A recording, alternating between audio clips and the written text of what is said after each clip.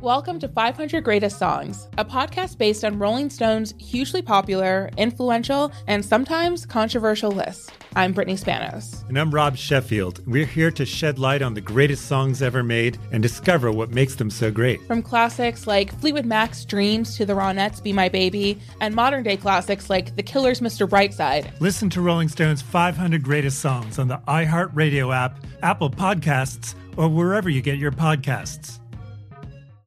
Every week on Talk Easy with Sam Fragoso, I invite an artist, writer, or politician to come to the table and speak from the heart in ways you probably haven't heard from them before. Some of my favorites are with Tom Hanks, Questlove, and Cate Blanchett. In recent weeks, I talked to actor Dan Levy, director Ava DuVernay, and the editor of The New Yorker, David Remnick. You can listen to Talk Easy on the iHeartRadio app, Apple Podcasts, or wherever you get your podcasts. Listen to the highly anticipated 100th episode of Tank and Jay Valentine's R&B Money Podcast with artist Chris Brown.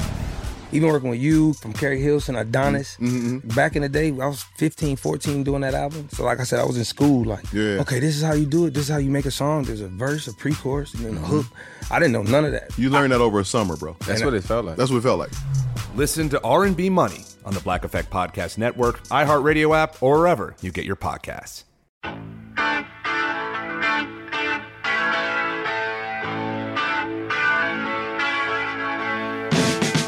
Welcome back to the Bob Lefsetz podcast. My guest today is Kathy Valentine. You know her as a member of the Go-Go's, and she just wrote an amazing book, All I Ever Wanted. Kathy? Hi, what's up, Bob? Okay, so why'd you write the book? Well, there's the big reason, and then there's all the little reasons. The big reason was I had wanted to write a book for a long time. I felt confident that I could write a good book. I just felt like I didn't have a deadline and I didn't have an assignment and I didn't know if I had the discipline and the motivation to actually do it every day. But I got a book deal. So once I had a book deal, you'd be crazy not to write a book. So there's that reason. Okay, but a little bit slower. How'd you get a book deal?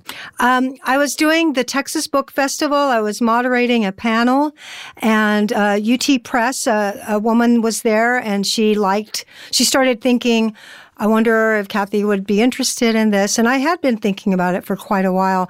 I had done a Twitter memoir starting in like 2009 that I got in trouble for, and I took it down, not in trouble from Twitter, but from the rest of the Go-Go's. So I took it down, but it was there long enough for me to see that my story was resonating with people. So I felt confident, and yet at the same time, I wasn't sure what the story would be. I knew I wanted it to be a memoir. I'd read several memoirs, and I thought, I got a story. I can do that. And I just kind of went from there. How much writing had you done before you attempted the memoir? Well, I had been a college student for many years. I have a tendency when life feels kind of like I'm not getting anywhere, which happens a lot as an artist, or that I was spinning my wheels or just feeling lost, I would take college classes. And a few years ago, I realized I was very close to having enough credits to get a degree. So I started working towards an English degree because part of my big plan was I will write a book during an MFA program because then it'll be like having an assignment, and I know I'll do it. But I got the book deal in between then. So in the course of writing for college, I was getting A's, I was getting good feedback, I was doing creative writing classes, turning in short stories. My first idea was to do a collection of short stories, but I didn't think anyone would buy me as a legit writer. So I thought, and plus, with short stories or literature, you're competing with every literary genius that's also writing books. Whereas if I wrote a memoir, it's like my story. I'm the one that's going to tell this story the best. So it kind of was just a smart way to try to introduce myself as a writer. Okay, there are a couple of things. How did you end up moderating that panel at the book fair? Well, I'm in Austin, and I'm kind of a semi-big fish in a semi-little pond. So, opportunities float my way every now and then. And the panel was with Jessica Hopper, who had put out a book called The First Collection of Rock Criticism by a Female Rock Critic. And so I think their idea was that it would be a little hook to have the woman rock critic being moderated by the woman musician. Maybe that was the idea. Okay, so the woman who gave you the deal from the University of Texas Press, had you known her previously? No, I had not. And it was just a fluke. She found me.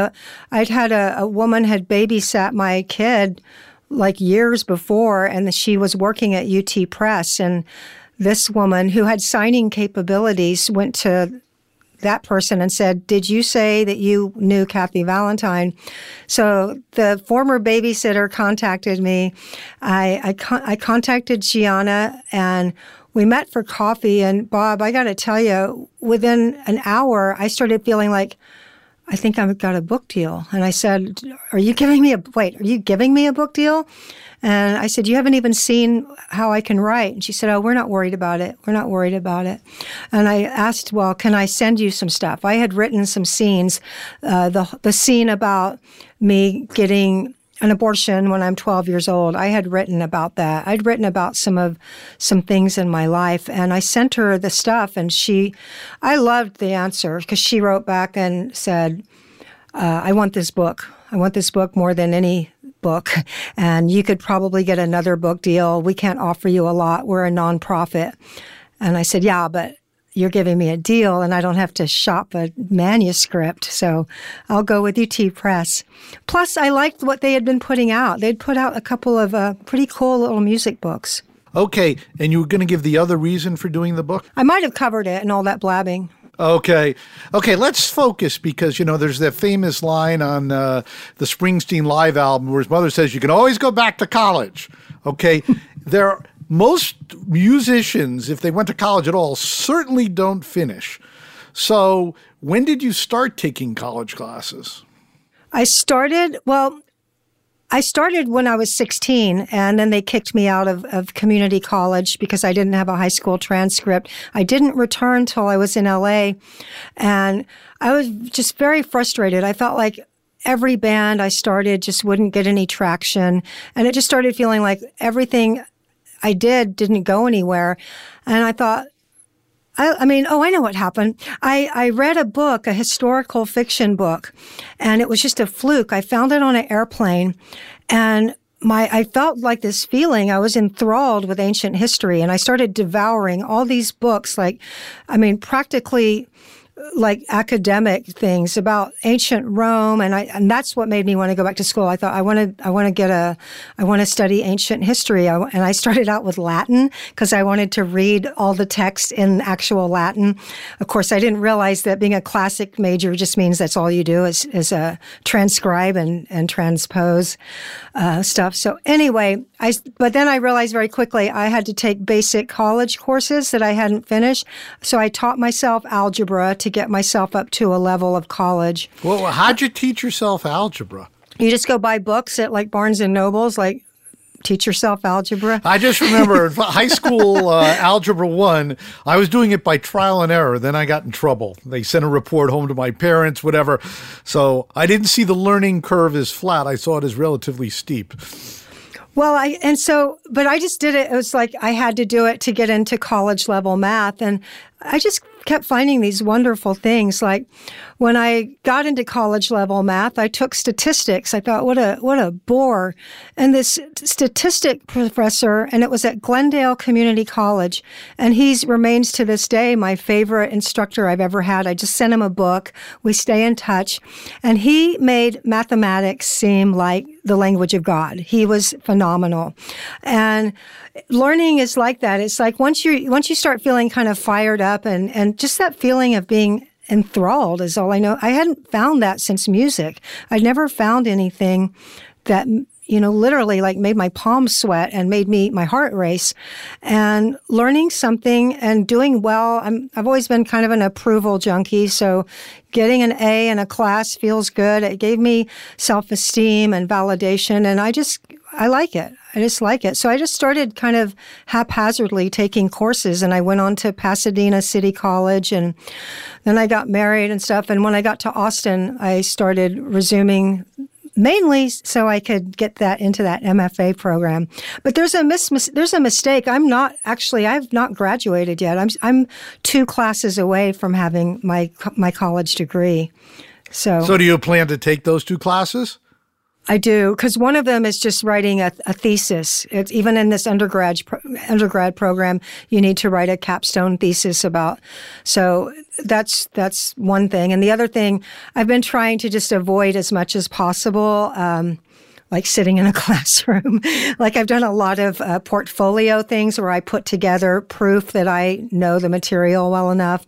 I've done a lot of that, and whatever I could get away with taking online. And then, of course, I've had to sit in a lot of classrooms. But if I can do it at home, I'd rather, because I like making my own schedule.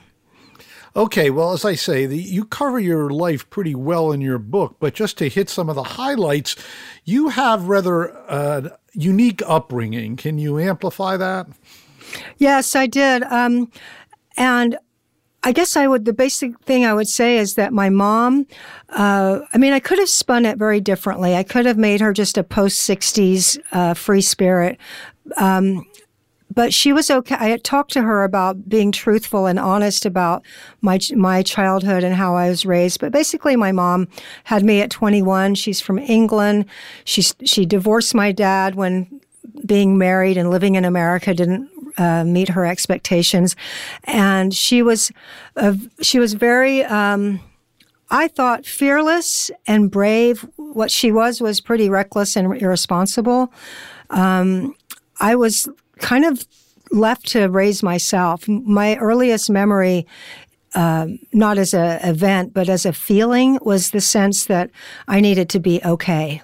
That if I wasn't okay, she wouldn't be okay. And the whole precarious thing of our relationship and my childhood would fall into the abyss. So I very much felt like I always had to be okay. I carried that with me most of my life. Now, does that mean you were faking being okay, or you find a way to make yourself be okay? Both.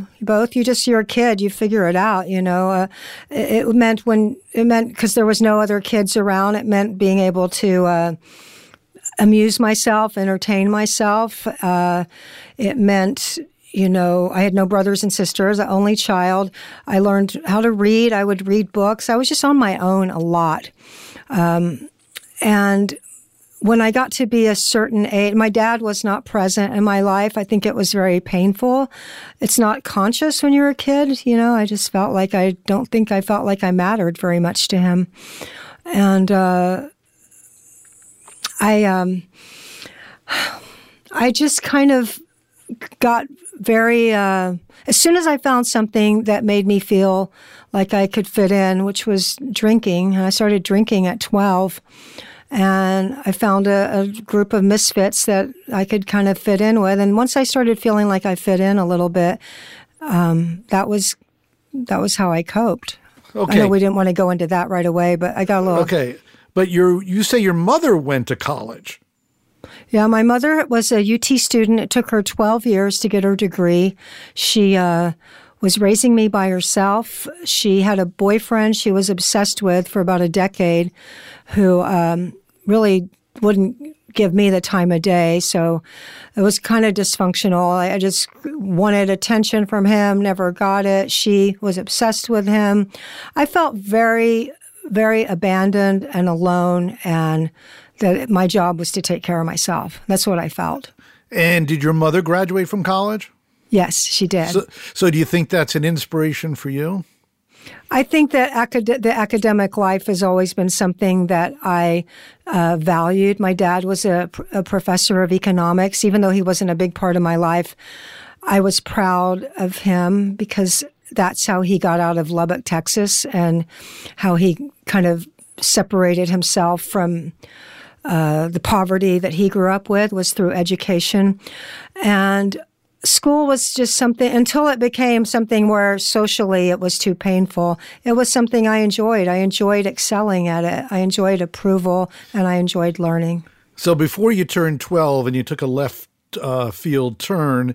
So you did well in school? Were you popular? Did you have friends? I was a straight A student and very advanced in terms of like the curriculum, but I felt like an outsider. It wasn't so bad at first because my mom, she would work at a job for like a year or two, save up her meager retirement, and we'd go to England and spend a couple of months. And when the money ran out, we'd come home and we'd live in a new apartment and I'd go to a new school. So I was always the new kid, but in the 5th grade, she decided she wanted to give me something better. And that's when it really got bad because she moved to this very kind of lower middle class neighborhood where everyone was quite conventional. And it was 1970, 71. We just stuck out like sore thumbs. And that's not what you want to do when you're 11. You don't want to stick out. But we really did. And I remember being embarrassed. She would pull up in her sports car in her mini dress, and I would be embarrassed. I just wanted to be like everybody else, and it wasn't going to happen. It just was not going to happen. So I was kind of a mess waiting to happen. And you talked about your mother in the book. How does your mother feel about the book? Because you're very honest in the book. She's really, I've always been her most vicarious pride of and proof that she didn't mess everything up. She feels very, very proud of me. I didn't want her to be the villain of the story. I mean, I really tried to adhere to the conventions of storytelling in that there was an arc, there was a protagonist that was me that overcame obstacles and came out a changed person. I knew the conventions of storytelling enough to want that, but I didn't want that villain in my story. And I asked her about everything before I would write about it. I said, I'm going to write about, us dating the drug dealers. I'm going to write about you having an affair with a friend of mine, a teenage boy. I'm going to write about this. And is that okay? Is that okay with you? Because I wasn't going to do anything hurtful. If she said it's not okay, I wouldn't have done it. And oddly or ironically, her saying yes and giving permission gave me a lens to see all this stuff and through a different point of view. Because as I'm writing it, I'm appalled. Like, how could she do this? How could she do this? I'm a mom. I can't imagine that. But it made me realize that it was more important to her that I tell my story and tell it truthfully and honestly than it was for her to be depicted as some idealized great mom. And that made me realize how, even though some big pillars of parenting were missing, i.e. guidance and boundaries, actual parenting, I realized that I had gotten support and I had gotten love. And she said it's painful for her to read. It's painful. But she said something funny the other day. She said it was so painful, I thought I'd done a really good job until I read that. So was there anything you intentionally left out? About the childhood? No, about your mother. No, I pretty much told most of that stuff. I mean, yeah, I think I hit on all the big ones. Okay, so what changes when you're 12? You're in this new neighborhood. How do you fall in with a bad crowd, shall we say? Well, I remember the first time I drank, and it was Boone's Farm, Strawberry Hill, and I was retching. I was practically throwing up every time I took a gulp of it, but it was an instantaneous, why on earth you would continue doing something that was making you sick to your stomach, but it seemed like instantly it was doing something to the way I felt. And it made me feel like things were okay. And I started drinking I've drank like an amateur, but I drank from that moment on, and smoking. And there was a small group of misfits, and it was never going to fit in with the normal kids, ever. No way. That was never going to happen. So having that little circle of people that also smoked and got high and drank. That was kind of became the thing. And then I didn't care about school. For the first time, I got a C, and I didn't care. And, okay, did you perceive smoking and drinking as being bad things? Well, my mom smoked. So I when I was a kid, I would always rant at her to quit smoking. But yeah, once I did think it was bad. Yeah, it was bad because we were across the street. We were considered, juveniles, and we thought anybody that didn't drink or smoke pot was a narc. We called them narcs, and yeah, I knew it was bad, but that I wanted to be bad at that point because being bad meant I was accepted and I had friends. Did that give you further attention from your mother? No. My mom, she didn't know what I was doing. And when she found out, and the way she found out was I passed out in someone's front yard and a police cruiser found me and drove me home and came to the door. And they stood there at the front door when my mom answered, and I crawled through the door. And even that didn't cause a lecture. I mean, the only thing she said was, "I hope you've learned your lesson." And the lesson was like about getting drunk because my mom wasn't a drinker. I think that was what she thought the lesson was. But no, there was no punishment ever. I was never punished ever. Okay, so does the school notice that you're taking a left turn? No. So you're basically out there on your own. So you also, and this is really in the book, along with drinking and smoking comes some sexual experiences. Yeah. I've been really emotional lately, so I'm going to try hard not to start blubbering because things are a little raw just because of everything. So I'm going to try not to do that, but some things are. So for some time, one of my most distinctive memories and unpleasant things was the fact that a young boy, when I was very young, I guess 12, I must have been 12, and he kind of cornered me. I was at his sister was my friend. He cornered me. He just paid attention to me. As I wrote in the book, I would go over there trying to avoid him, but get his attention at the same time. And it was just a matter of time before he said he loved me and wanted to be with me and wanted to be the first person and kind of just went at it with me, pulled my pants down, and I didn't know what was happening. I had no idea what he was doing or if we did it. I thought maybe we had done it. Regardless, when that event was over, he went and told everybody in the school, everybody.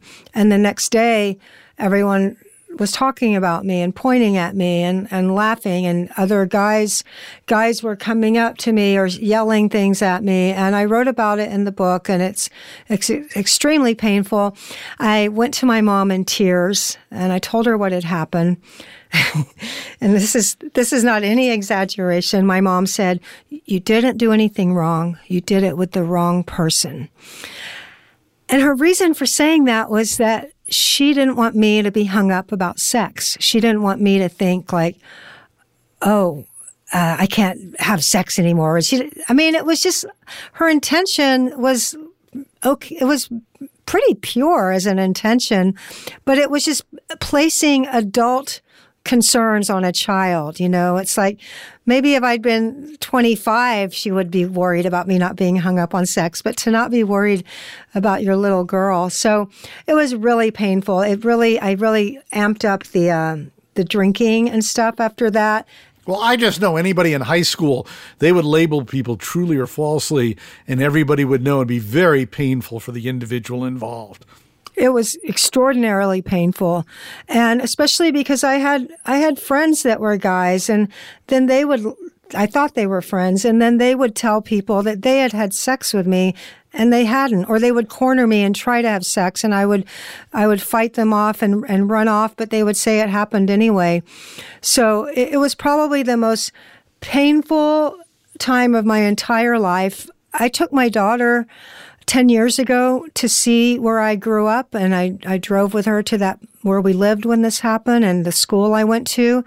And even my daughter said, I don't like it here. I don't like it here. This makes me this is a bad place. Okay, so what do you tell your daughter about sex?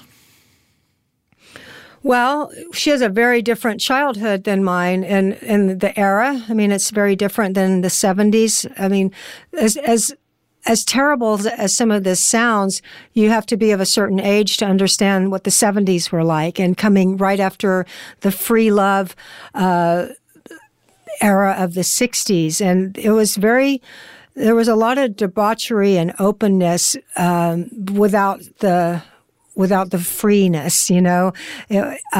So it's kind of like it was a very different era. I haven't had to. I've talked to her about what happened to me a little bit. It makes her very sad. You know, we're really close, and my daughter's really kind of protective of me, and the idea of me being hurt or being treated badly upsets her a lot. So, now, how old is she today? 17. Has she read the book?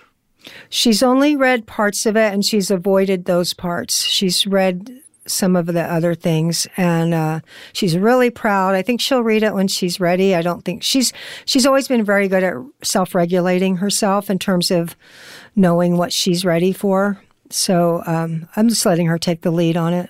And where is she on the continuum between wild and crazy and book smart and, nerd? What kind of kid is she? She's amazing. All she is thinking about is going to college and where she wants to go and how to make sure her applications are great. And she has admitted to trying alcohol a couple times and says it's not her thing. And she's never known me to drink or smoke. I mean, I've been sober 31 years. So, but I've planted my little seeds here and there. Like if we are somewhere and somebody's like obnoxiously drunk, I kind of can just go, oh, that's what happens sometimes if you can't handle your liquor.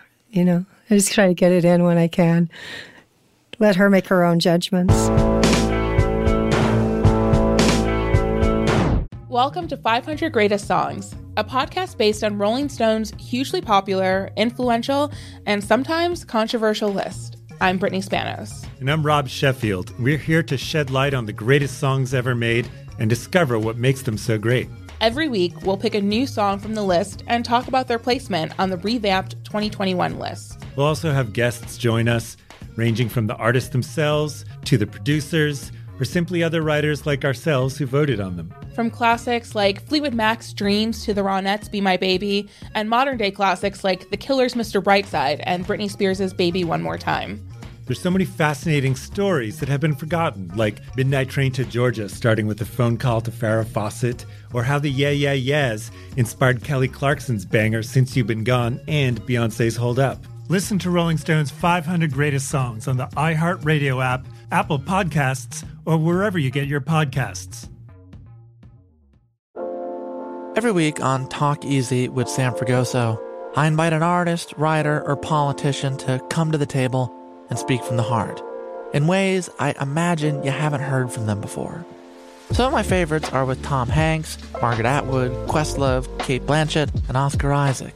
If that sounds like a varied group of people, it's because it is. I always wanted to make a show where one week we could sit with a politician like Beto or Rourke, the next an author like Min Jin Lee, or TV titans like Bill Hader and Quinta Brunson. Basically, this is a podcast driven by curiosity and an abundance of research. Conversations where people actually start to sound like people. In recent weeks, I sat with Dan Levy, Ava DuVernay, Benny Safdie, and the editor of The New Yorker, David Remnick. You can listen to Talk Easy with Sam Fragoso on the iHeartRadio app, Apple Podcasts, or wherever you get your podcasts. I hope to see you there. Hi there, I'm Bob Pittman, Chairman and CEO of iHeartMedia. Welcome to Math and Magic, Stories from the Frontiers of Marketing. This week, I'm talking to acclaimed musician and entrepreneur, Mr. Worldwide himself, Pitbull. A lot of artists in general, people that are very creative, sometimes tend to overthink That's one of my number one rules. Don't ever overthink. You can think ahead, but don't overthink. And what I mean by that is when they start to write a record, they're like, oh, that's not the line. Oh, that's not this. Oh, it's not that. And everybody has a creative process. I'm not knocking it. For me, I just let it flow. In these exciting times, we're looking to the math, the strategy and analytics, and the magic, the creative spark, more than ever. Listen to Math and Magic on our very own iHeartRadio app, Apple Podcast, or wherever you get your podcasts. Okay, now since it's in the book and you mentioned it earlier, ultimately you do get pregnant at 12. So can you tell us a little bit more about that? Yeah, so after that horrible event where pretty much my course was charted, I think the way I said in the book, it was like the stories he told started becoming the story of my life, even though there was not any truth. And some older boys started coming around to our house. My mom worked. I was a latchkey kid. My mom was beautiful. And there was just we started being kind of a novelty, like the wild girl with the beautiful mom, and she's not home in the day. So teenage boys, much older than me, started hanging around. One of them would bring records over, and I wrote in the book, like, bonding over music and bands is where I really started feeling like I was connecting with people. That was the first time. Nothing else had ever connected me with people of my own age or around my own age. So one guy, we just had sex, and it was so painful that I realized that the first time that the guy hadn't even done anything, that he'd basically just poked around. And I'm like, I mean, even at that age, I'm like, really? Like, I've had to listen to this shit all year long, and nothing even happened. So that was just ridiculous. But it turns out that first time that it did work and I did have sex, I was very unlucky and very fertile and got pregnant. And found out within a few months, and this was 1971. It was 2 years before Roe v. Wade. We tried to figure out a way to get this pregnancy aborted and couldn't do it in Austin. My mom spoke to some doctors. They said there was a clinic in California, and that became my first trip to California to have an abortion, and I was 12 years old. And I wrote about it, I think, pretty gritty, real terms. And it's hard. I was nervous about writing about abortion. It's such a polarized issue. If I'd written about it in the 80s, it would have been like no big deal. But now you just say the word, and it's like, I'm probably going to get like a zillion messages about being a baby killer or something. So it was hard. It was scary to write about it. But having an abortion at that age, obviously a lot of things happened to you at a young age, a little different from the average citizen. How emotionally did it affect you having an abortion, or it was all such a crazy time, it was all mixed together? By that time, I was very adept at not feeling my feelings. So what I saw it as was a problem that had to go away. That was my most driving sense about it, was just that I just want this problem to go away. There was a Planned Parenthood social worker. She told my mom, she asked me how I felt about it, and I just said, I want to deal with it. That's all I said. And she told my mom I was obviously repressing my feelings, and of course I was repressing my feelings. That's like whatever it took to survive and be okay was what I did. And what I remember more than anything was the relief after, because I went under general anesthesia, and when I came out of it, there was that glorious moment where I was a clean slate and remembered nothing. And then I remembered everything. And that was quickly I was washed over with this enormous relief that this horrible problem. I mean, I had never heard of an abortion. I didn't know anybody that else I knew. It's not like my girlfriends and I were sitting around talking about having sex. I didn't really have any girlfriends. And the ones I did have, I don't think were doing that. So I was really glad it was over with. And I went on the pill from 12. I was on the pill. And now you mentioned that there was a time when your mother was dating a friend and then when you were both dating the drug dealers. Can you tell us about that? Yeah, well, I had one of my good friends. He was somebody I felt really happy about, and we connected on Facebook not too long ago. And I said, "What do you remember from that time?" And he said, "I remember you were funny as shit. You were so funny." And then I said, "I know what happened with you and my mom," and he just ignored it. He wouldn't talk about it, because what the deal is, my mom had an affair with this guy. I had no idea at the time. I cannot even imagine how it started or how it happened. In the book, I kind of pieced together that it probably started when I went to visit my dad. When I came back, they were hanging out together, and it kind of crossed my mind, like, why would my friend and my mom be hanging out without me being there? And I have to say, she was smoking pot by then with me and my friends. My mom was smoking pot with me and my friends. And she didn't tell me about this affair until my 20s. And we were high. We were high on drugs. We were like, like talking like you do on an all-nighter. And she said, I had an affair with James. It's a pseudonym. And I said, and I was shocked. But at that point, I'm still in my 20s. And as I wrote in my book, like, she was my pal. Like, you don't get mad at your pal for having an affair with your other pal. And it came up again when in sobriety, and I think I brought it up. And then it came up again. And the cool thing about writing a memoir is that I get the luxury of sometimes going into the present and being able to write with the reflection and the insight. And there's this scene in the book where I'm saying to my mom, because I'm looking at my daughter, and I'm like, I said, "What were you thinking?" It's just the enormity of it really sunk in from writing about it.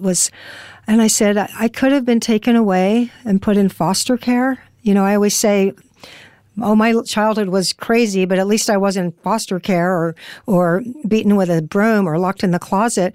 But it could have happened. I could have been put in foster care. And this realization was very enormous. It was profound. And I said, "What were you thinking? You were smoking pot with us. You could have been thrown in jail. You had an affair. You could have been charged with a statutory rape. What were you thinking?" And I got to write that scene in my book because as I was questioning her this, I realized that I was wanting her to say, "Yeah, I don't know what I was thinking. It was wrong. I made a mistake." But she didn't. No, she didn't. She didn't. She's a deflector. Okay, then what about the drug dealers that were dating? That was a happy period. My mom met a young drug dealer. Our closest friends. By this time, I'm out of public school. We're done. We don't fit into this scenario at all. My mom found a commune, a hippie commune that had an uncredited school. So I'm going there. For the first time, I'm happy as can be. You can do whatever you want at this school, and you can learn whatever you want. Most kids want to learn, so it's not a disaster. And I learned guitar there. But I'm doing this by the day, but in the evenings, we're spending time with this couple, and they're drug dealers. And I think they're fabulous. They love me. They love my mom. They live in a fancy house. And one of their dealer friends started dating my mom. He was a young 24-year-old. He was an escapee from Leavenworth Prison. He was a dope dealer and a biker and a junkie and charismatic and kind of wild and fun. And it was exciting to know him and these people. And he's the first person that brought an electric guitar and an amp into my house. He's the person that showed me the very first time I plugged a guitar into an amp was through this guy. So I think of him with very warm feelings. But one day, his partner pulled up, a 36-year-old. I'm 15. And I started an affair with him. My mom's with the other guy. And I write about this time because it really felt like she was my best friend at that point in time.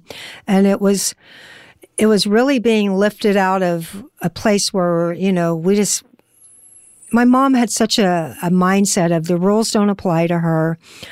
She's much more forward thinking and much more out of the box than these straight people in this neighborhood or this convention. The rules don't apply to my mom still to this day. So, she loved, having these kind of counterculture. And when I say drug dealers, I mean, I'm talking big time, like flying private jets around with kilos of pot and, thousands and thousands of dollars. And it was made on a major scale. So, yeah. That happened. And when I write about this, I try not to do it in a sensational way. It's just, it's pretty matter of fact. It just But you happened. do. It's not sensationalized in the book. And okay, let's get a couple of things down. At what point how old are you when you stopped living with your mother? I moved out from her probably at age 17. And what'd you do for money to find a place? What's that?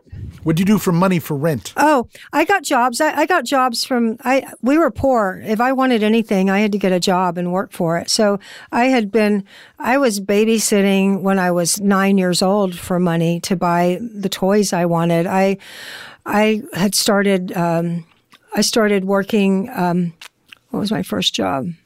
I wrote about it. But anyway, the smartest thing I did was take the United States Civil Service exam, and I could get jobs at the Census Bureau, the IRS. They had a center in Austin, so I was getting well paid. I worked in a beer distribution warehouse. I was working. I was making money. Okay. So when I moved out from her, I was working at a health spa. Okay, so was there always music in your household? Or how did you get turned on to music? Music was not a big part. We didn't even have a stereo until I got one. But what it was like the jukeboxes, the TV shows, the table jukeboxes at the coffee shop. And once and it was in school too, and the radio. I was just your average, and I didn't have brothers or sisters like bringing records home and stuff. So I really was dependent on the radio. One of my favorite stories was writing about how when I heard Cream, Sunshine of Your Love in Lubbock, Texas, I was sent there for the summer, and my 16-year-old cousin was playing this song, and it was the first time I had realized that music elicited a response that was quite different than what I was used to, more pop music and singing along and feeling uplifted. And this was a more primal response, and it kind of instilled in me a real love of kind of bluesy rock from then on. But music had just always been there. It's just like most people, I think. It soothed me. It took me out of myself. And when there was rock stars that I looked up to, that was key because, I'm in this place where I don't fit in and there's no way I'm going to fit in. And then I would see David Bowie or Mark Bolan and I would just go, there's no way these guys would fit in either. And it felt like it was evidence that there was a world away from where I was. So between music and then my mom kind of carting me off to England every couple of years or so, I really held on tight to that this was temporary. This was a temporary place. This horrible, painful adolescence and these mean, disgusting, terrible people, and they really were. They were bad people, bad kids, were temporary. And music was how I was going to, once I started finding music as being a musician, I was like, this is how I'm going to put as much mileage between me and this circumstances as I can. Now, they teach you how to play guitar at the alternative school. At what point do you say, hey, I want to play guitar, I want to form a band? Well, I didn't think of it until I was drawn to music from a young age. I mean, I felt a pull. I joined the orchestra. I had taken piano lessons. But when I started playing guitar, it felt like the right instrument, but it didn't occur to me that I could be in a band. I had never seen a woman in a band other than being a rock singer like Janis Joplin. Or I think in Austin we had a great Marcia Ball from New Orleans, a great keyboard player. But other than her, I'd never seen women in bands playing electric instruments or drums or anything, and just didn't think it was done. It was going to England with my mom. I was 14, and there's 3 channels on the BBC, and Top of the Pops came on, and Suzi Quatro was on. And it literally was a life-changing, life-defining moment to see her. It was like, oh, okay. And this is what I wanted. From that moment, I knew I wanted to do music. I knew I wanted to have a band, and I wanted to have a band with other gals like me. I wanted it to be, and part of that was because I hadn't seen anyone else doing it, and I wanted to do something extraordinary. I wanted to feel like I mattered and that I had value, because I didn't feel like that inside. And doing something extraordinary seemed like the way to do it. And I thought, I'm going to be the best guitar player ever. It sounds so silly now, but I was like, there's going to be Jimi Hendrix, Eric Clapton, Jimmy Page, Jeff Beck, and Kathy Valentine. That's what I thought. And so I was really excited after I saw Suzi and had that become very crystal clear what I was meant to do in life. And so what were the steps you took to achieve that? I came back and I pretty much twisted my best friend's arm into becoming a drummer. And I was still at my commune school, and there was other kids that played. So we put together a band right away, and we got access to playing right away because the school was dirt poor and always was having benefits, and local Austin bands would play at the benefits. So we got to do that. And I was off and running. From the minute I saw Suzi Quatro, I knew what I wanted to do, and I was off and running. Now, you paint a picture of really seeing everybody in the clubs in Austin. Now, was this after seeing Suzi Quatro that you felt, hey, I want to go see these musicians? What instigated that? Well, music has always been a big part of Austin, way before it branded itself as a music city. It was just by nature and organically one.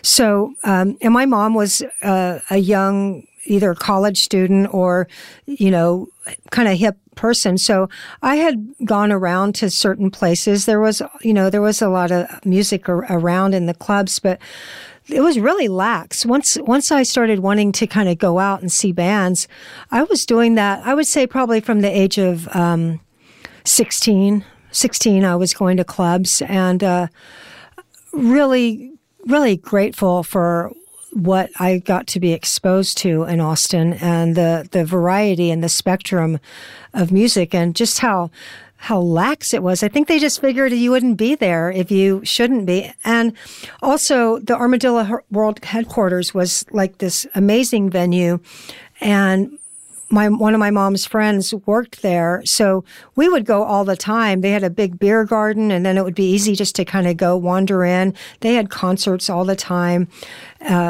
huge variety. I mean, they might have Captain Beefheart one night, and then they'd have the New Riders of the Purple Sage the next night, and I didn't even know what I was going to see half the time, but I had access because of my mom's friend. So, it was really great. It was really, really great to see such a variety of music and to be a musician, It had a huge effect.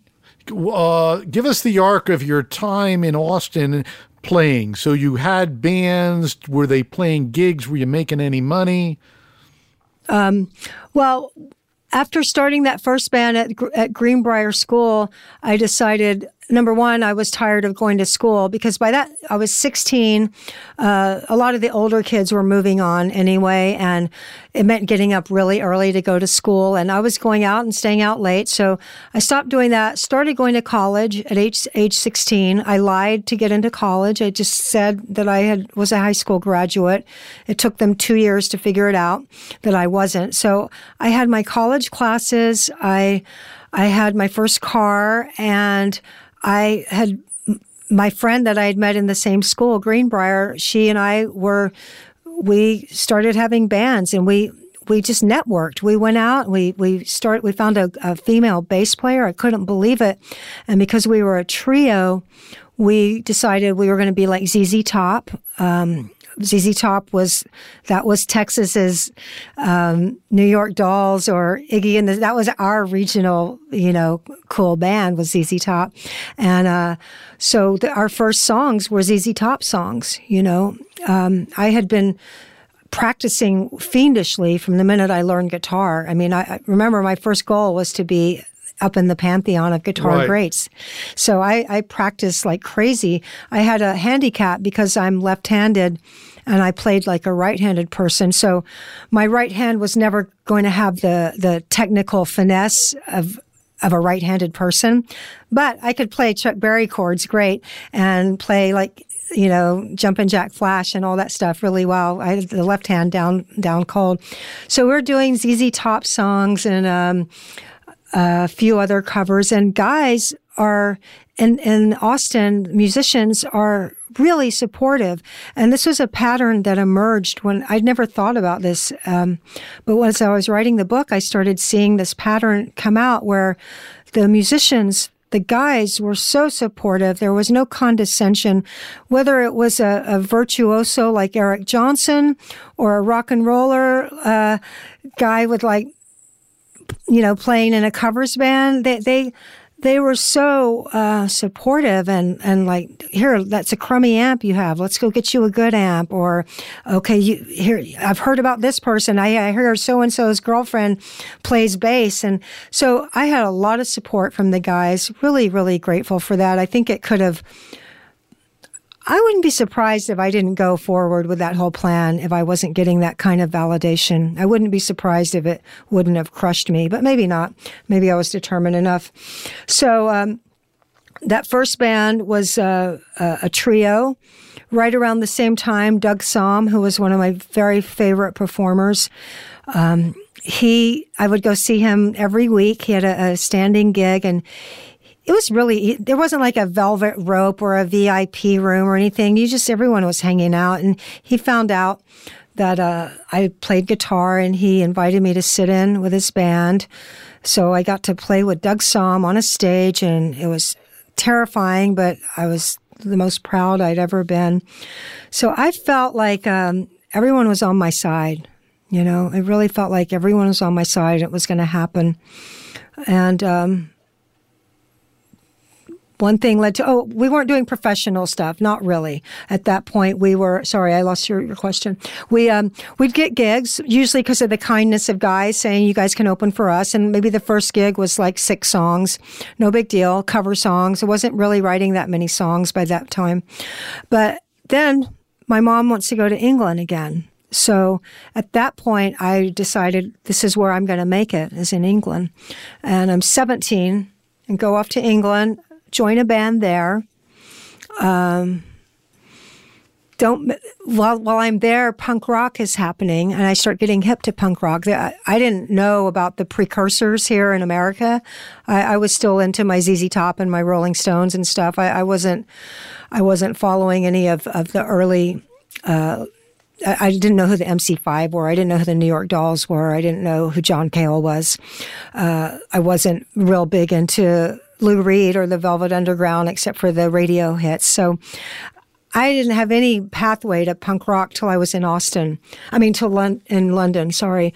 And when I got kicked out of that band due to a stomach ache and them finding someone way better than me, it was, again, a crystal moment. It was like, aha, not only do I not have to play as good as Jeff Beck to start a band and practice for the next, 3 years, 6 hours a day and be like really proficient.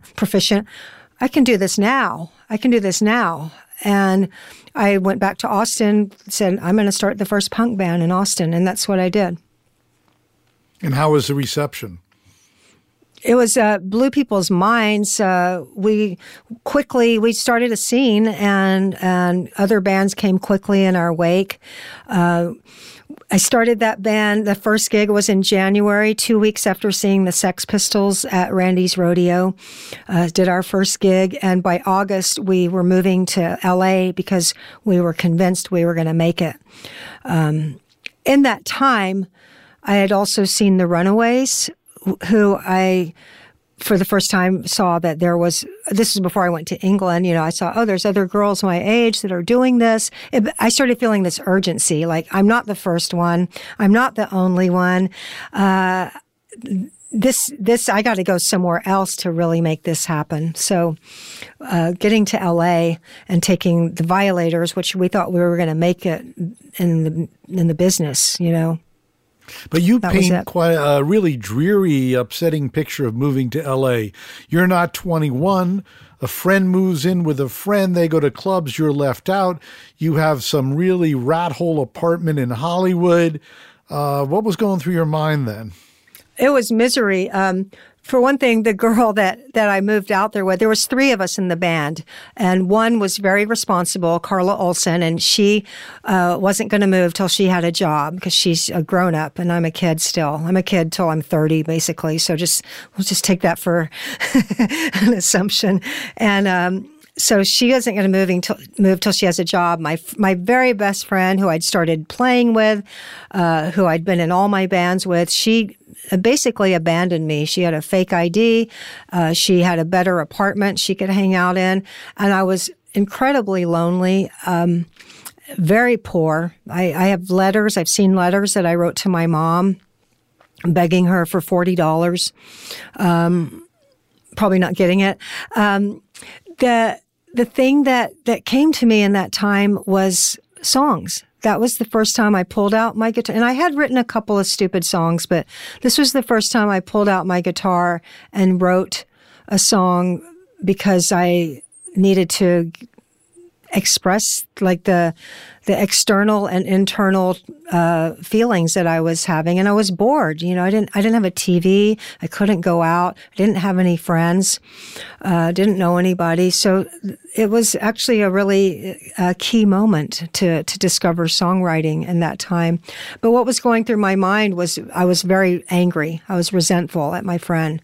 And I also have like little comic strips that I would write. Like I would write these terrible like little comic strips about me, me saying terrible things and drawing these little pictures of. I was really angry at her.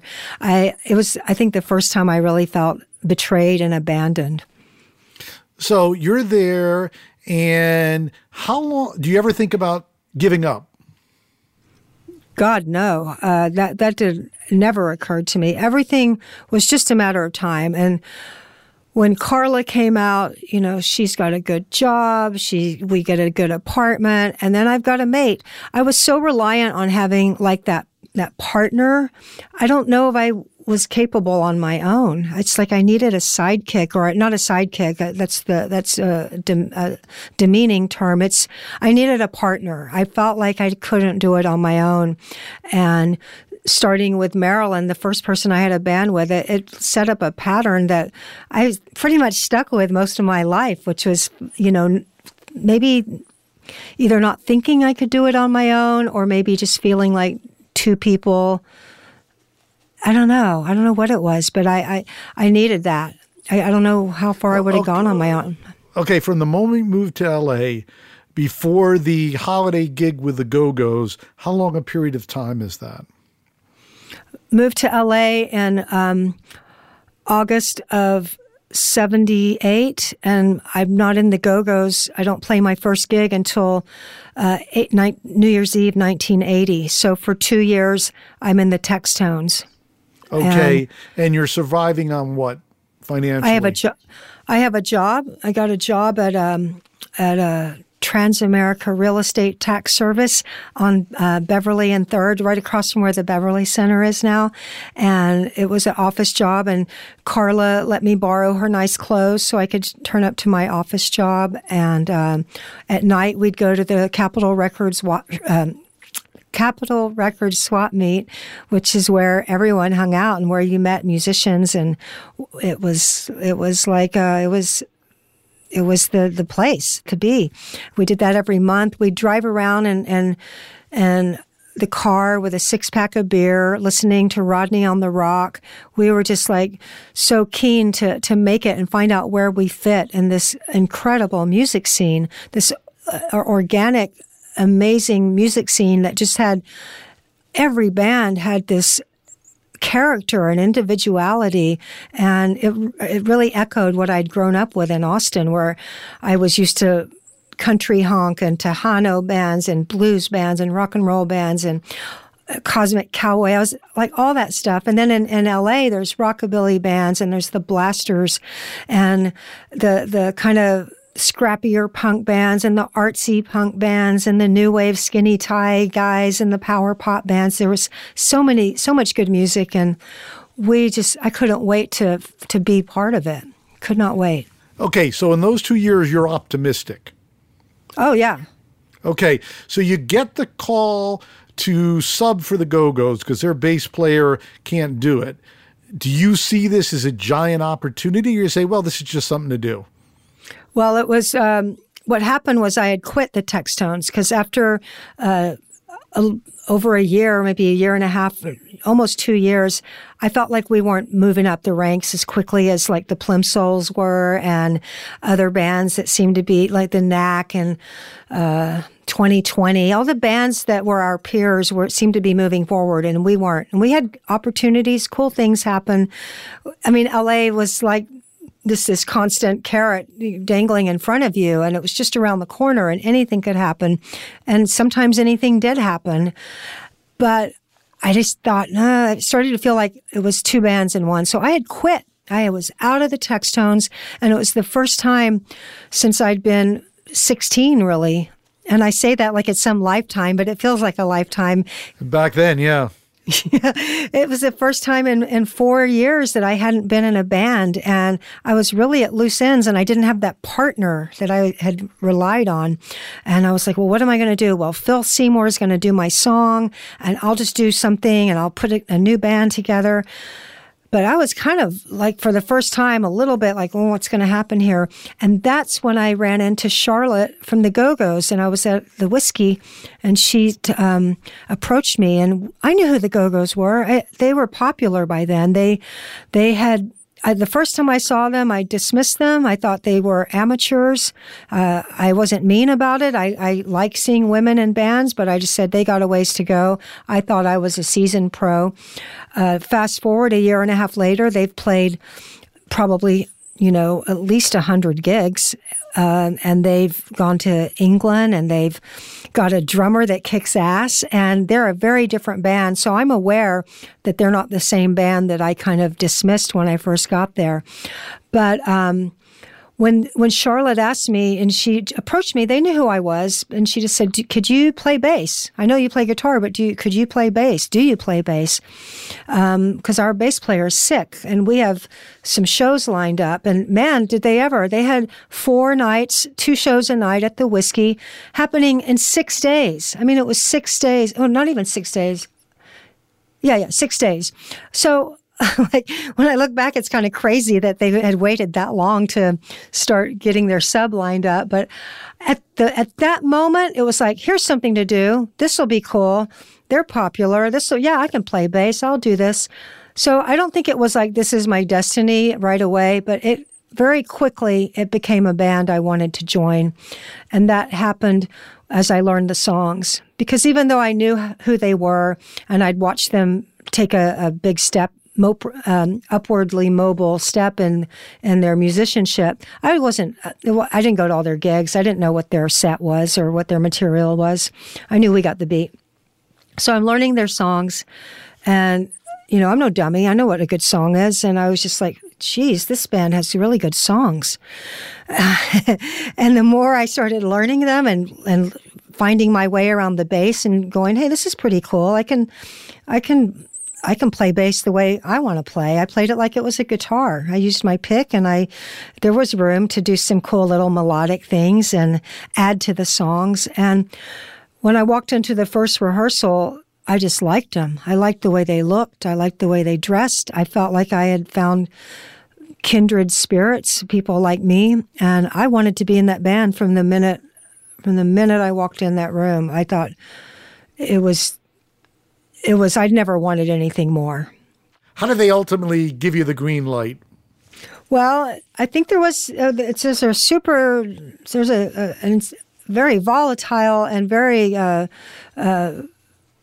tangible chemistry to the Go-Go's. It's still there. You know, if we're in a room together, the air changes. I mean, we all change a little and we become this other entity. And it was evident from the beginning. There was a chemistry, but also I'm a good musician. I played really well, and I was aware of feel and I just kind of instinctively knew how to do really good at that job. And they liked me. And as happens in bands, you know, they were at a bit of a crossroads with their bass player. She was a founding member, but I think there had been a little bit of strife between her and the other members. So I think it was just probably like when a couple, like, they don't like each other anymore, but then somebody else has to come along to give you the courage to, like, move on. I think it was like that. It was like I was like the motel fling that they decided to run off with. And so how long after you played those gigs was it clear that someone was going to light the rocket for the Go-Go's? Well, it wasn't very clear at first, because even though, like, and they asked me to join within probably about 10 days. The day after the engagement ended, there was a thing in the LA Times that mentioned me, and then there was a story the next day, why can't the Go-Go's get a record deal? And they mentioned me. So I'm like going, okay, I'm in the press already with this band, in association with this band. It's just, when are they going to ask me? When are they going to ask? It happened very quickly. I said, I want this really badly, but I want to be one of the songwriters. They were happy to have a songwriter join the band as well. But then it was just back down to business. It was like doing gigs. I think 2 weeks later, we had a show at the Roxy. We did a show in San Diego. It was just business as usual. Our manager, Ginger, and the other thing was I had gone on unemployment, and as soon as I became a regular member, I found out that the Go-Go's, this was the first time I'd ever seen anything like this, but the Go-Go's got $40 a week. Ginger, they had a bank account, and everybody got $40 a week, and I was getting my unemployment check, and I was living for free in Catherine Sebastian's house up on Sunset Plaza. So I thought I had arrived. Just so you understand, to me, I had made it. You know. I'm living in the Hollywood Hills. I know rock stars. I don't have to work, and I'm in a great band. So that it's done deal. But she went out and she would report back to us. I wish I could remember some of the people. I wish I could remember who were the label people she was meeting with. It would be interesting to out some names. But anyway, she was told by all of them, we can see that the band is popular. We can see that they have a good following, but there's never been a successful all-female band. Never been one pass. She has letters where they pass. So I think we had our biggest show. It was just growing so quickly. And when I mean growing, this is before there's a record deal. I'm talking like Whiskey, Roxy, and then we have a gig at Perkins Palace, which is in Pasadena. And it's probably a 1,000-seater theater. Maybe I'm wrong, but it was a little bit bigger than that, actually. Was it? So we have this gig. And at the Roxy, Miles Copeland had come, and he started just pursuing her. And she went back to the labels, went back again, because she thought maybe it's that thing when you have it just takes one person being interested, and then they'll fall in line. But they still didn't. So Miles was the only hope we had, and we we agreed to signing with IRS after going to IRS Records and meeting Jay Boberg and John Guarneri, and all the staff there were just, they were so earnest and sincere and loved the Go-Go's. And it wasn't like we had many choices. So we signed with Miles on April Fool's Day, 1980, and we left the next day to record our album in New York with Richard Gotterer.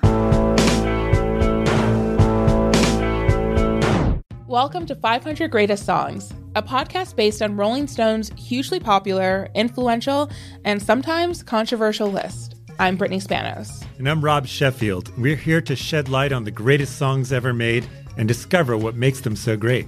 Every week, we'll pick a new song from the list and talk about their placement on the revamped 2021 list. We'll also have guests join us, ranging from the artists themselves to the producers, or simply other writers like ourselves who voted on them. From classics like Fleetwood Mac's Dreams to the Ronettes' Be My Baby, and modern-day classics like The Killer's Mr. Brightside and Britney Spears' Baby One More Time.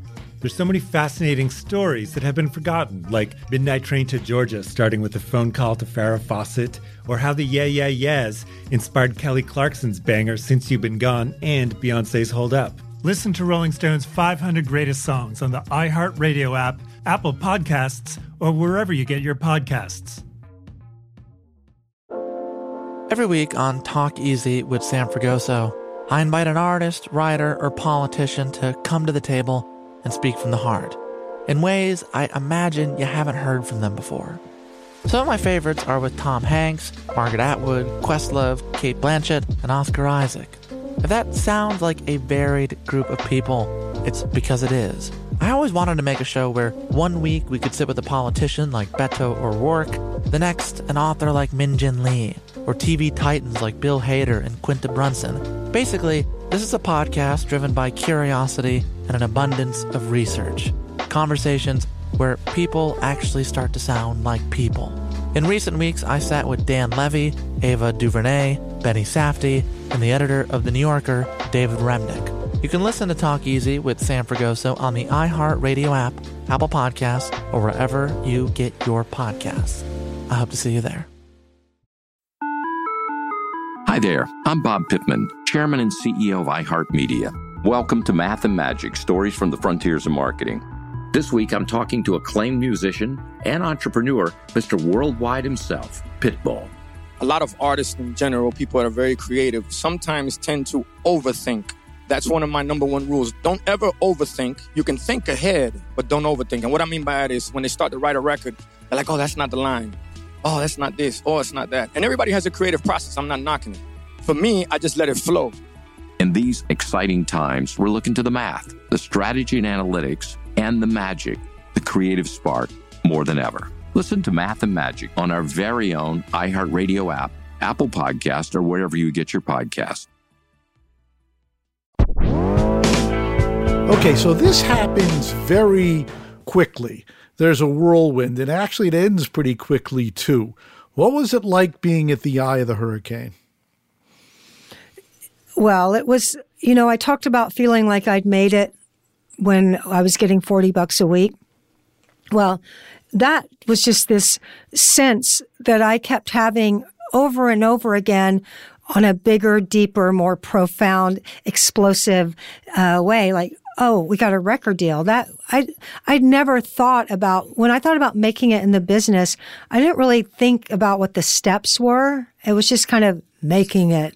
Of course, I'd seen other bands get record deals, and I knew that that was the end goal, but also just not having a freaking job was a pretty big end goal. That wasn't like not being a musician. So when we got the record deal, mind blown.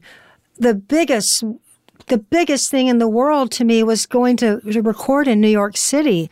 I mean, I couldn't believe I would be in a hotel room for weeks, if not months, in New York City making an album with my best friends. And I, like you said, I'd only been in the band, January, February, March, 4 months. So we were on a honeymoon. We were like newlyweds.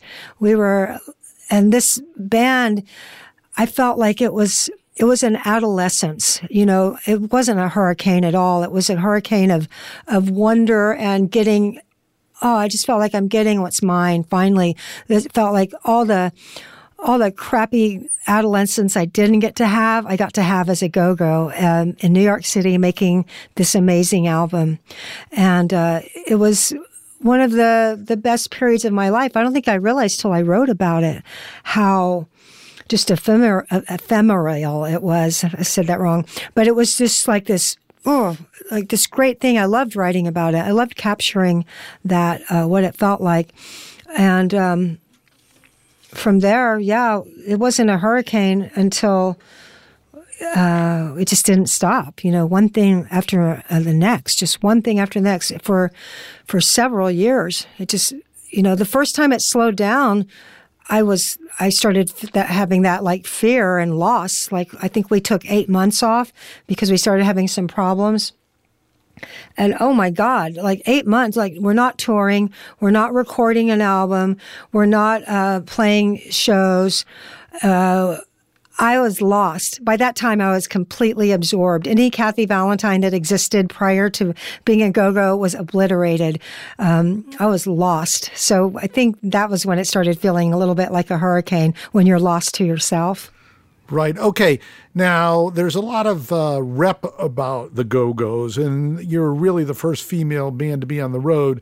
Supposedly, there was a lot of debauchery in the Go-Go's. There was a lot of drug use, et cetera. What was it like being a member and being on the road with the band? Well, I figured out fairly quickly that it was better to start drinking after the show. I was young I was pretty, hardy peasant stock, and I had the constitution that could take it, and I was 22 years old. So, and it was the 80s, and I had been drinking for quite a while. So it was just par for the course to me. It was just like, that's what everybody does. They drink. If I'd been in college, I would have been drinking probably just as much at 22 years old. So it was just kind of the difference was that it didn't interfere with what I had to do. If I woke up in the morning, it might suck to go do some interviews or go to a radio station, especially like those really early ones. That might suck, but you could still be really hungover and then fall into your bunk or fall into your hotel room, get a nap, and go on stage and have a great time, and then rinse and repeat. So for me, the drugs were mainly cocaine. I didn't like other drugs, and the only reason I liked cocaine is it meant that my capacity for drinking was enhanced. So, I mean, if I didn't get a little buzzed from drinking, I wasn't going to go just for the heck of it do drugs. They were just a tool to make me a better alcoholic. So it was just kind of. I didn't see anybody doing anything different, not in my world. That's what my friends were doing. That's what my bandmates were doing. That's what all the other bands were doing. Guys were doing. Were substances a contributing factor to the breakup of the Go-Go's? I would say they were, but by the time it was a breakup, we had a key member who was strung out on heroin and was barely functioning and was probably going to die if she didn't go into rehab. A key creative member, and I'm talking about Charlotte, and I can say that because she's documented it herself very, very well. But so that's a big thing. And I would say it was not so much that it was the drinking, it's just that what the drinking does, and I can only speak for myself, I was a stunted, emotional human being. I had the emotional maturity of a 15-year-old. You don't grow up when you're squishing all your feelings down and pushing them off to the side and shoving them away. That's not how you grow up. You grow up by dealing with stuff, and I wasn't dealing with a lot of big stuff. So you take that factor that you're an immature person that's incapable of having empathy or compassion for people. All I know how to do. And I'm a very lost, sad person, but how do you deal with that? You don't walk around feeling like a lost, sad person. You dial up how much fun you're having. And I was funny and I was having a good time and I was a party girl. So that's how I balanced that out and didn't face that I was a sad sack, basically a drunken sad sack. Was like, you can't be if you're just like the life of the party. So I'm emotionally stunted. I'm also gotten to the point where I'm motivated by two things, which is desperation and fear. And you have to understand, Bob, that this was more by this time than the culmination of my dream to make it in the business. Sure, I wanted that. Sure, I wanted to be in a band. All I ever wanted was to be in a band. But I was ingrained to take care of myself. And this was how I was going to take care of myself. This is how, not only me, but I'm taking care of my mom by now. I'm paying her bills. I've bought her a place to live. I'm sending her money to live off. So I'm the caretaker of her. I'm the caretaker of me. And if anything is going to threaten that, that's my survival. I was, really protective of it. And that's not what being in a band is about. It's not like dealing with a band member who's like driven by fear and desperation to keep it.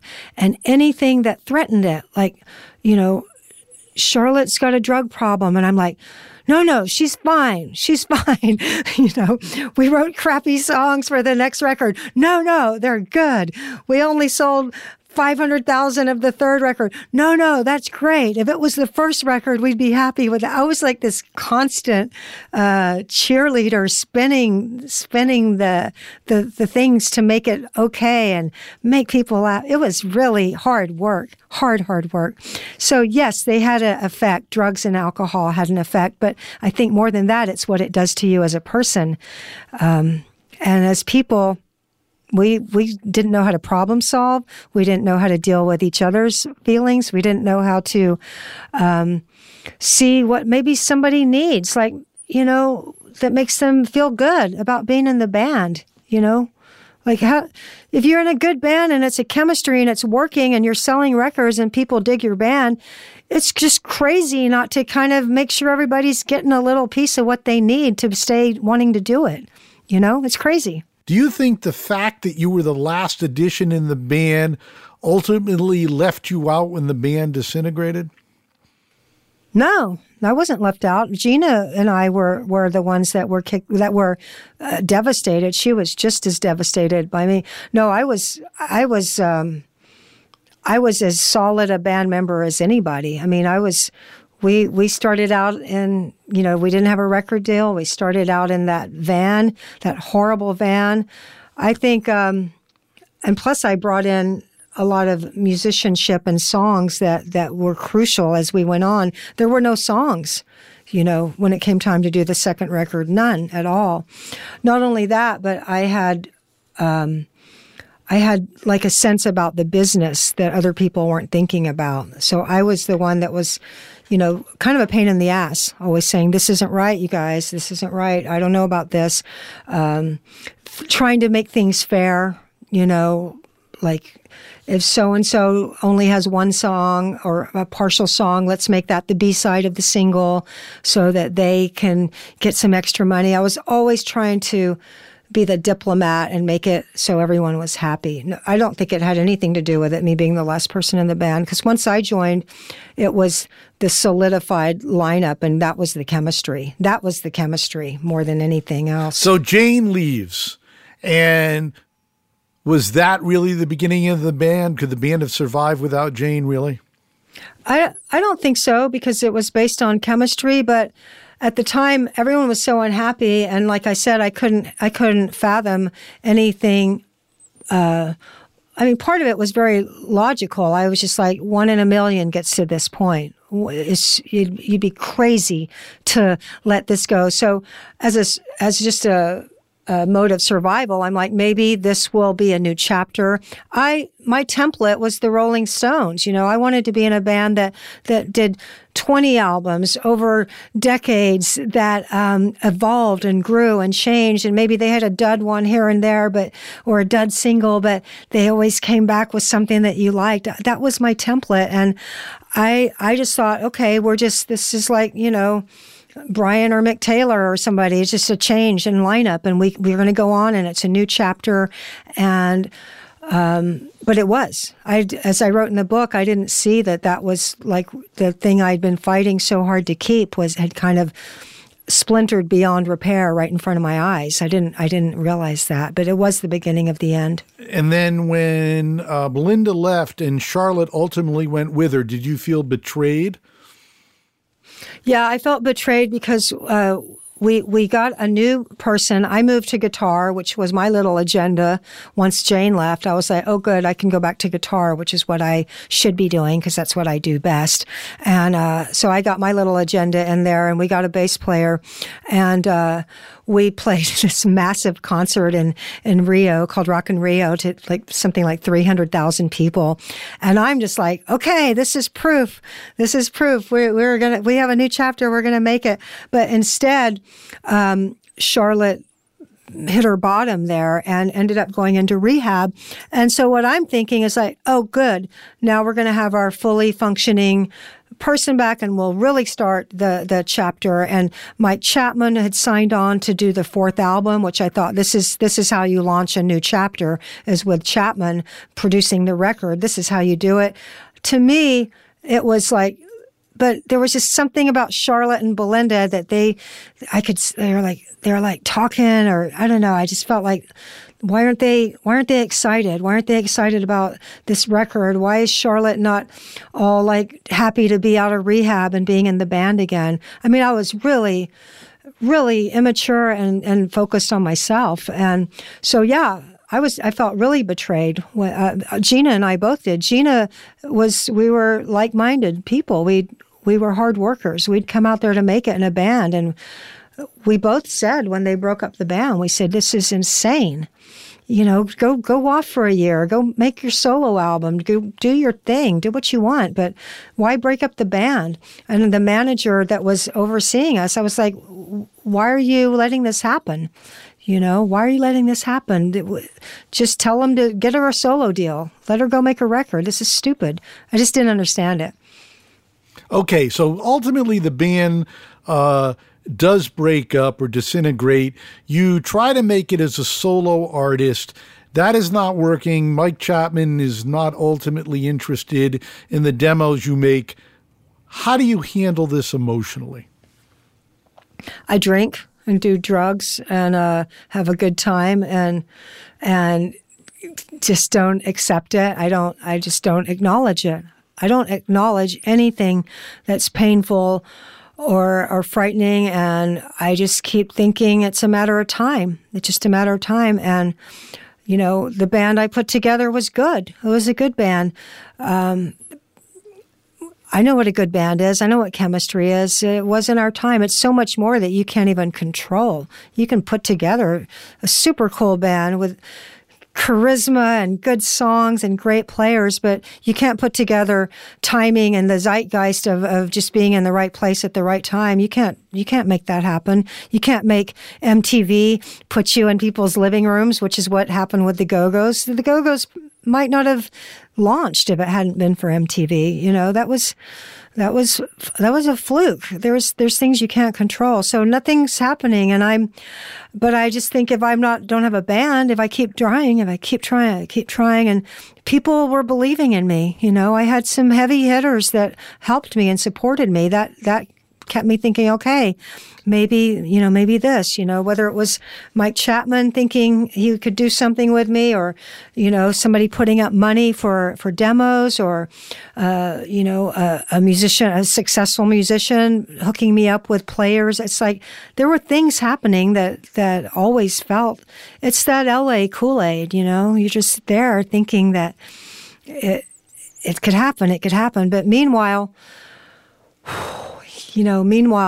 it's taking its toll. I'm not liking myself. I'm finally the person that I've been just since I was a teenager, getting stoned and drunk and being disliked, and that person. It's like it's all there, and you just get to a point where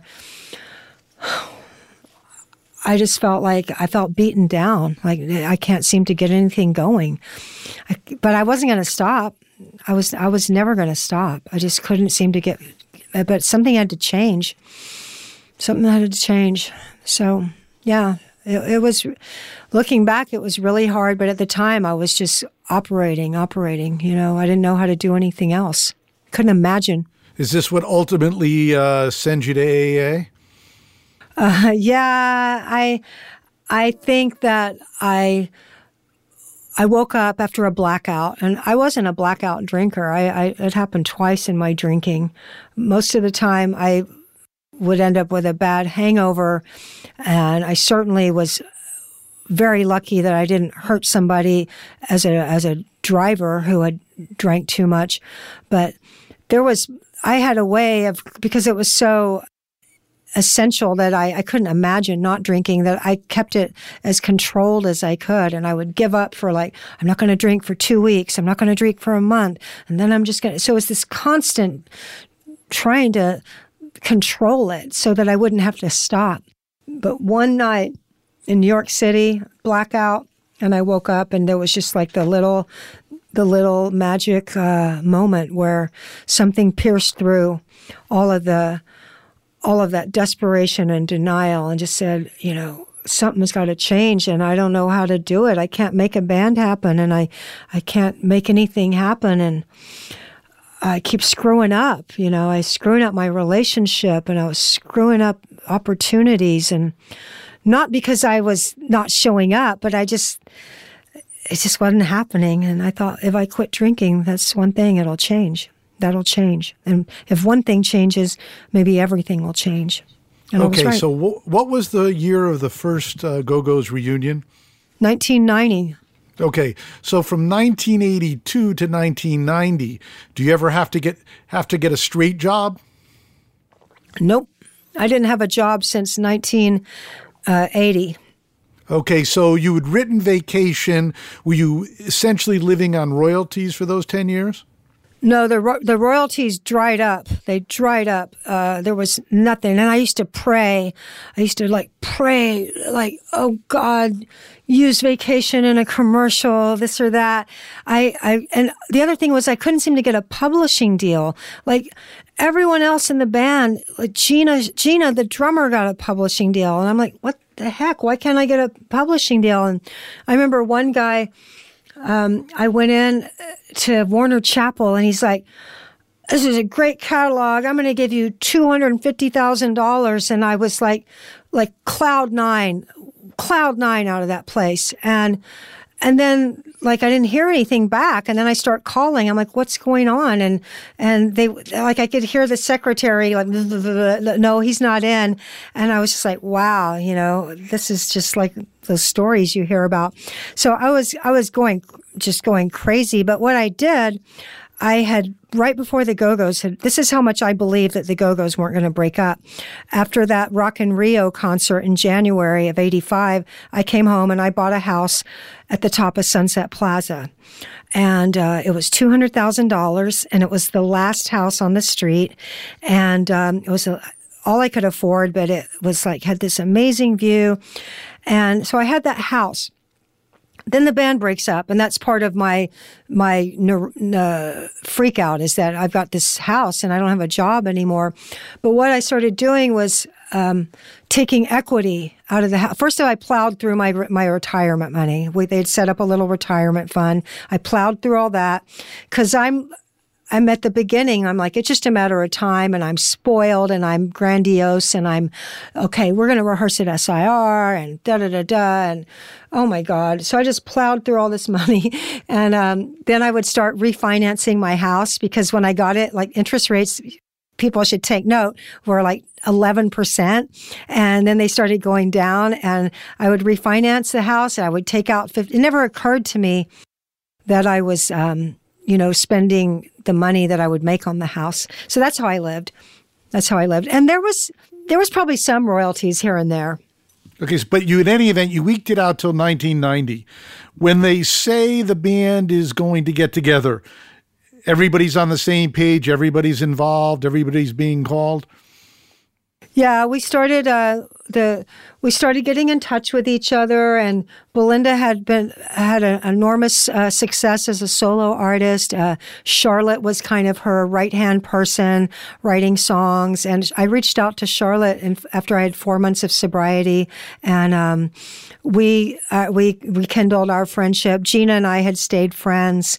Belinda invited everybody to come sing on one of her records, and that was the first time we hung out. And it just felt different. It felt different to be sober, and I was very grateful to get to be around them because really, I really missed it. I wanted to make it in another band. I really did, but I also missed them. I missed the band.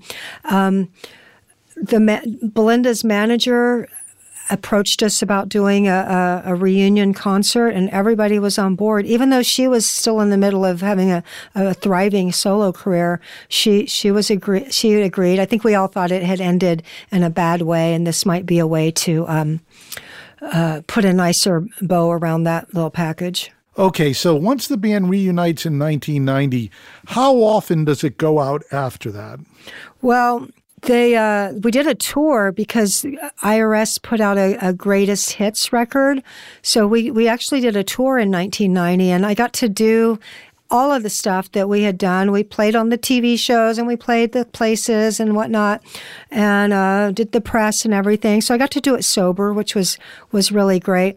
But then we had a falling out again, and we had a falling out that lasted till 1995. It had a lawsuit involved. It was all to do with money and songwriting royalties, and stuff like that. So, and then that got resolved, and we got back together because Ted Demme, the director, wanted to do a film about us. And his wife reached out to us all, and I think everyone had email by that time. Email was a big help because you didn't have to get on the phone. So emails started getting exchanged in 95 talking about this possible movie. And once again, we kind of came back to each other. And a lot of people think, oh, they just do it for money. And the thing I certainly don't mind making money with the Go-Go's anytime, but that's really not what brings us back together, because let's face it, Belinda doesn't need the money. So she can choose whether the Go-Go's work or not. It's really within her power, and she does not need the money. When she is open to it, that's when we play. It's really been, a lot of people think that's what happens, but from 95 up until the recent past, we played pretty regularly. Okay, so since 1990 or so, you survived on income from the Go-Go's, primarily live touring, you personally. Well, I had really cheap rent because here's the deal. I was living in the house that I was going to get married and be in, and when we broke up, the house had gone down in value for the crash. And so I was just paying rent. I got some roommates. I drove an old Eldorado, and I was paying $400 a month. I didn't need a lot of money. I really didn't need, and I made some good investments. That's another thing. I finally took my little nest egg and made a couple of good investments. And, I cut my, what do they say? I cut my cloth to fit my scissors, or whatever the heck that thing is. I lived.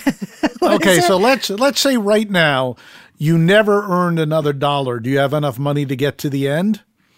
I don't. Depends what kind of end you want. I could go live. I'd like more. I would like more, but I think so. I think I do because I'm pretty well invested, and I lost some money in this last crash, but my house went up in value, so it kind of went up and down. Some years, vacation just brings in a windfall, some years.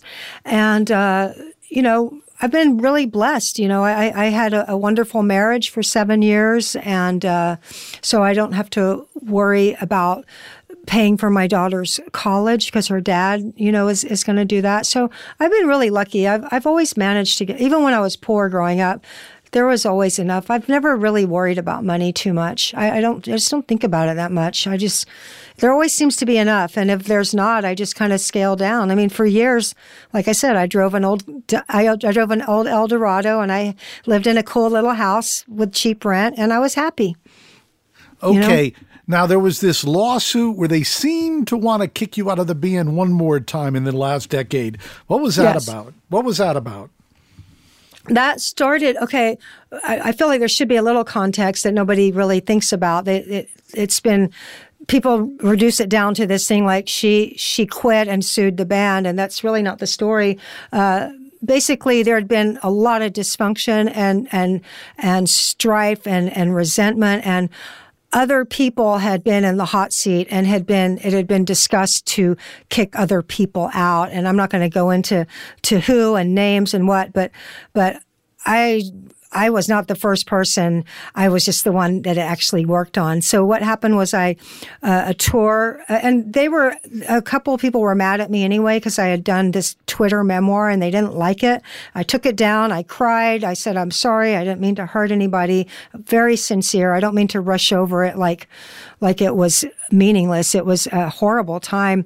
But I thought it was water under the bridge, but it wasn't. Sometimes people, didn't take much to pick the scab off, and then it's a gaping wound again. So when I broke my wrist and had to miss a tour, I got on the hot seat. Well, just stop 1 second. Was the corporation, all these bands are incorporated, such that even though you did not go on the road, did you share in any of the revenue?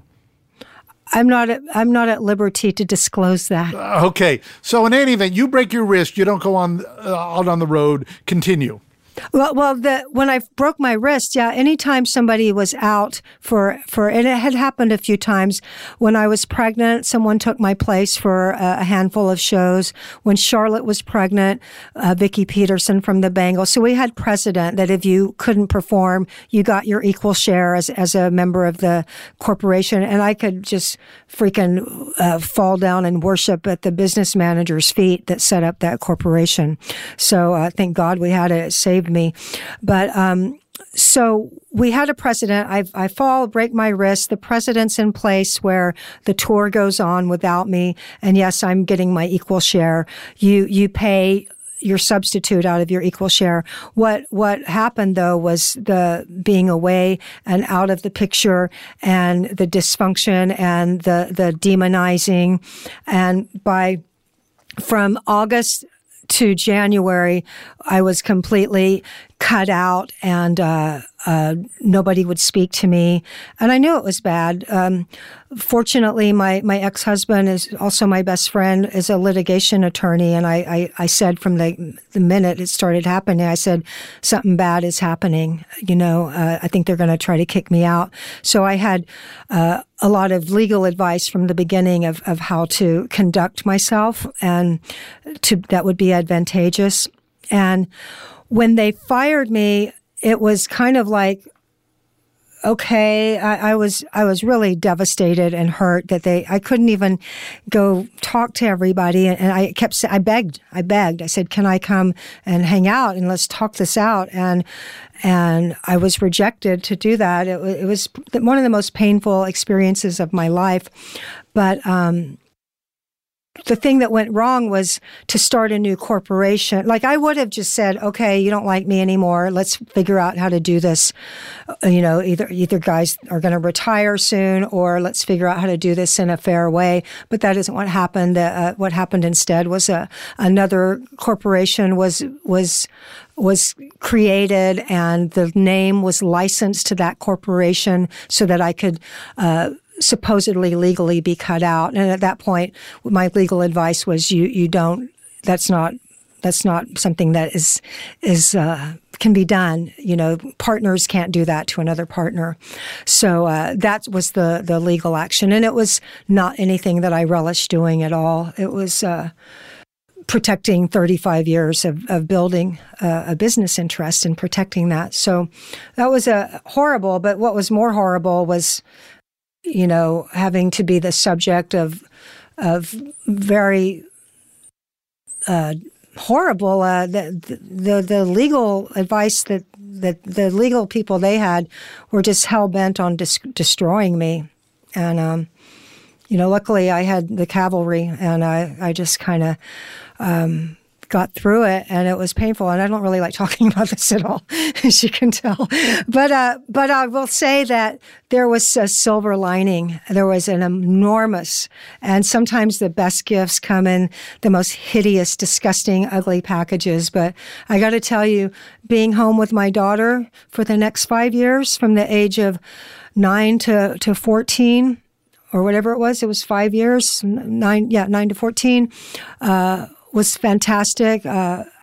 Some things happened in my life that wouldn't have happened if I had been doing that. And I'll tell you, I wasn't happy in that band at that point. I wasn't happy. And I was actually kind of glad not to be doing it.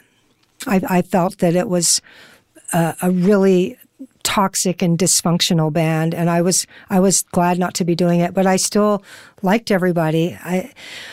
I want to say that, there was times where I really saw who I was in that period. And I think anytime we go through something that's horrible and terrible, sometimes, or difficult, that's when you really do see who you are. And there was a lot of things that showed me who I was in that time. And I ended up being really proud of how I conducted myself and who I was, how I felt, because I didn't hate anybody. I didn't hate them. How long from the moment they went on tour without you till the lawsuit was settled? The lawsuit started, I think it was filed in May of 2012. We settled, I think, by 2014. They did a tour in 12. They did one in 14.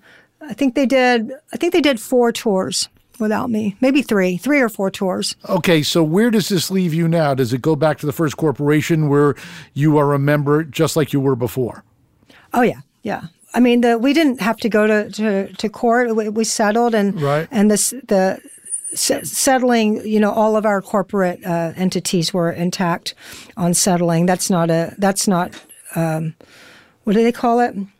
That's not non-disclosure stuff. That's just anyone can look up a corporation. So yeah, everything was good.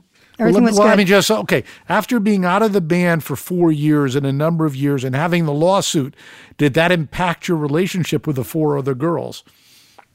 Well, I didn't speak to them, and then little by little it started thawing out. Like, I think Belinda sent me an email and said she was sorry and that she wished it hadn't happened like that, and there was a musical that was being underway before I even was kicked out, and part of my settlement was that I would be involved, that I couldn't be cut out of that. So when there was anything going on with the musical, I would go, and we would have to say hi and talk to each other, and little by little, I think. There's things I'm not really at liberty to say, but I think some people came to the realization that they didn't like what had happened and what they had done, and I certainly didn't like it. But what happened was the musical made it to Broadway, and the producers wanted to have a show. This was at the end. It was a beginning of 2018. They wanted a show to play for all the investors and key people, and they contacted me and they said, "We want to do a show. We want you to be there." And I said, "That's good. Are they going to let me play?" And they said, "Yeah." And I said, "Okay, if I can play." And I got to tell you, Bob, that was the scariest thing I'd ever done, was to fly to New York and show up in that rehearsal room. Oh man, I was so scared. Like, what were they going to be like? What were they? And it was this crazy thing where it's a very weird bond that we have. Like, the ugliest, most disgusting, horrible things can happen, but once we're together, it was just like something. I could see it. I could almost see it happen. I could see them going, well, this is good. This is how it should be. And it certainly felt like how it should be to me. And pretty quickly, all was right in the world, pretty quickly after that. Okay, so since the lawsuit has been settled, has there been a tour that you've been involved in? No, we went, we played the first shows I did as We Want You Back in the Band, was 4 nights at the Hollywood Bowl with the LA Phil. So here's me, I've been playing like the club down the street for 5 years. And then I'm like at the Hollywood Bowl with the Philharmonic behind me. So I was a little nervous and felt unprepared, but we did that and we did a few warm-up shows. That was a drag though, because Gina had neck surgery and was dealing with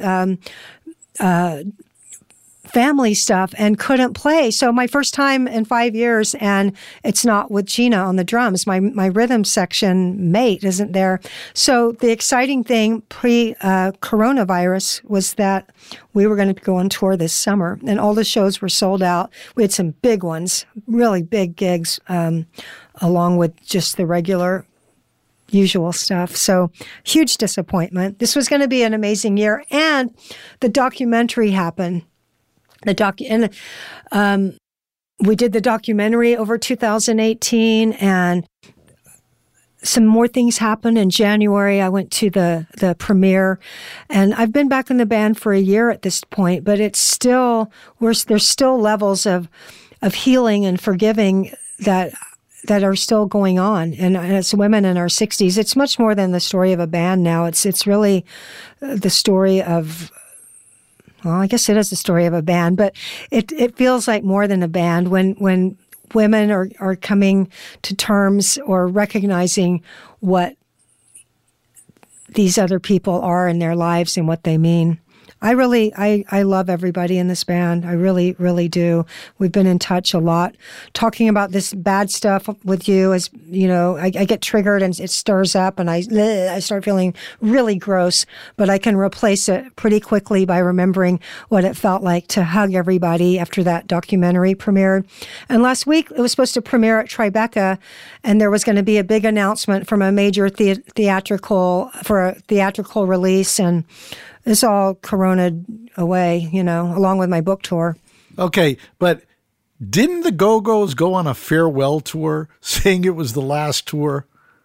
They did in 2016, and I was so annoyed because I thought, let me come on that tour at least. So it was really, there was 2 things they did that was like the biggest ouches of all when I was not in the band. And one was the farewell tour without me. And one was they got like this private party thing that looked really fun. And I heard about it and I was like, ah. So it wasn't like I was like, I'm just like a human, it's right, like. But I guess a relative of you personally. Now, Motley Crue recently did this, but they signed in blood. It's kind of interesting that they did a farewell tour and then you go back on the road. Does anybody think about that? Well, I think what they said, the Go-Go's said, was, we are retiring from touring. We're not breaking up. We're retiring from touring. We don't want to do big tours. But if something special comes along, i.e. the Hollywood Bowl with the LA Philharmonic, we reserve the right to do special cool things, because let's face it, this band has gotten amazing opportunities in the 90s, stuff that is not in the public eye. I mean, we've played for Muhammad Ali and at the Kennedy compound, and we're on a Mardi Gras float and played at the Superdome. A lot of cool private stuff happens. And so the band wasn't saying we're breaking up and we're done. They said in 2016, we're done touring. And that was pretty much going to stick, except for this was the release of the documentary constituted a reason to go out. So as far as I know, nothing will ever happen again. Fans always say, why don't you this? Why don't you that? And it's like, well, it's not really one person's choice. Collectively, the band has decided they don't want to tour anymore. Okay, so talking about you personally, in the hopefully 20 to 30 years you have left on the planet, what would you like to achieve, or what do you foresee? I'm always going to play more music, and I like playing in a band. I still like playing in a band. I have an amazing rock and roll band here in Austin called the Blue Bonnets, and it's just a cool rock and roll band. Everybody plays great, very fulfilling on that level. But I'm not making a living at it. So what I'd like to do is write more books. I'd like to write a second memoir. I don't know what else I want to write. I did a pretty good job with my short stories, and I think I could handle some fiction. But I'm kind of at that place where it's always in the back of my head, and I feel like if I don't do it, it's like I'm still like, where do I start? Where do I start? And I'm very close to getting to that point where I was like, you just start anywhere. That's what you do. You start anywhere because it's kind of in the back of my mind all the time. So I want to write more. I love doing the soundtrack to my book. I really liked creating music that had a story to go with it. That was really interesting to me. I will continue to do more of that. And I want to move and live other places. I want to experience living in other places. And I want to finish my degree, to take those last 2 classes, and I'll probably do more graduate school because I like going to school. I'd like to do women's studies. I'd like to do religious studies. There's a lot of, I think I could just collect, I think I might collect master's degrees. That sounds good. Or maybe become a like Dr. Valentine. That might be awesome. Get a PhD. Right. Well, I want to reinforce that this is not, All I've Ever Wanted is not a traditional rock memoir. What I mean by that is, yes, it covers all the hot spots, but it's written in a literary fashion. It's just not a pastiche of the events. And that's one of the things that stuck out for me and why I wanted to do this with you, Kathy. But this has been wonderful. It's really been great hearing all these stories. Till next time, it's Bob Lefsetz.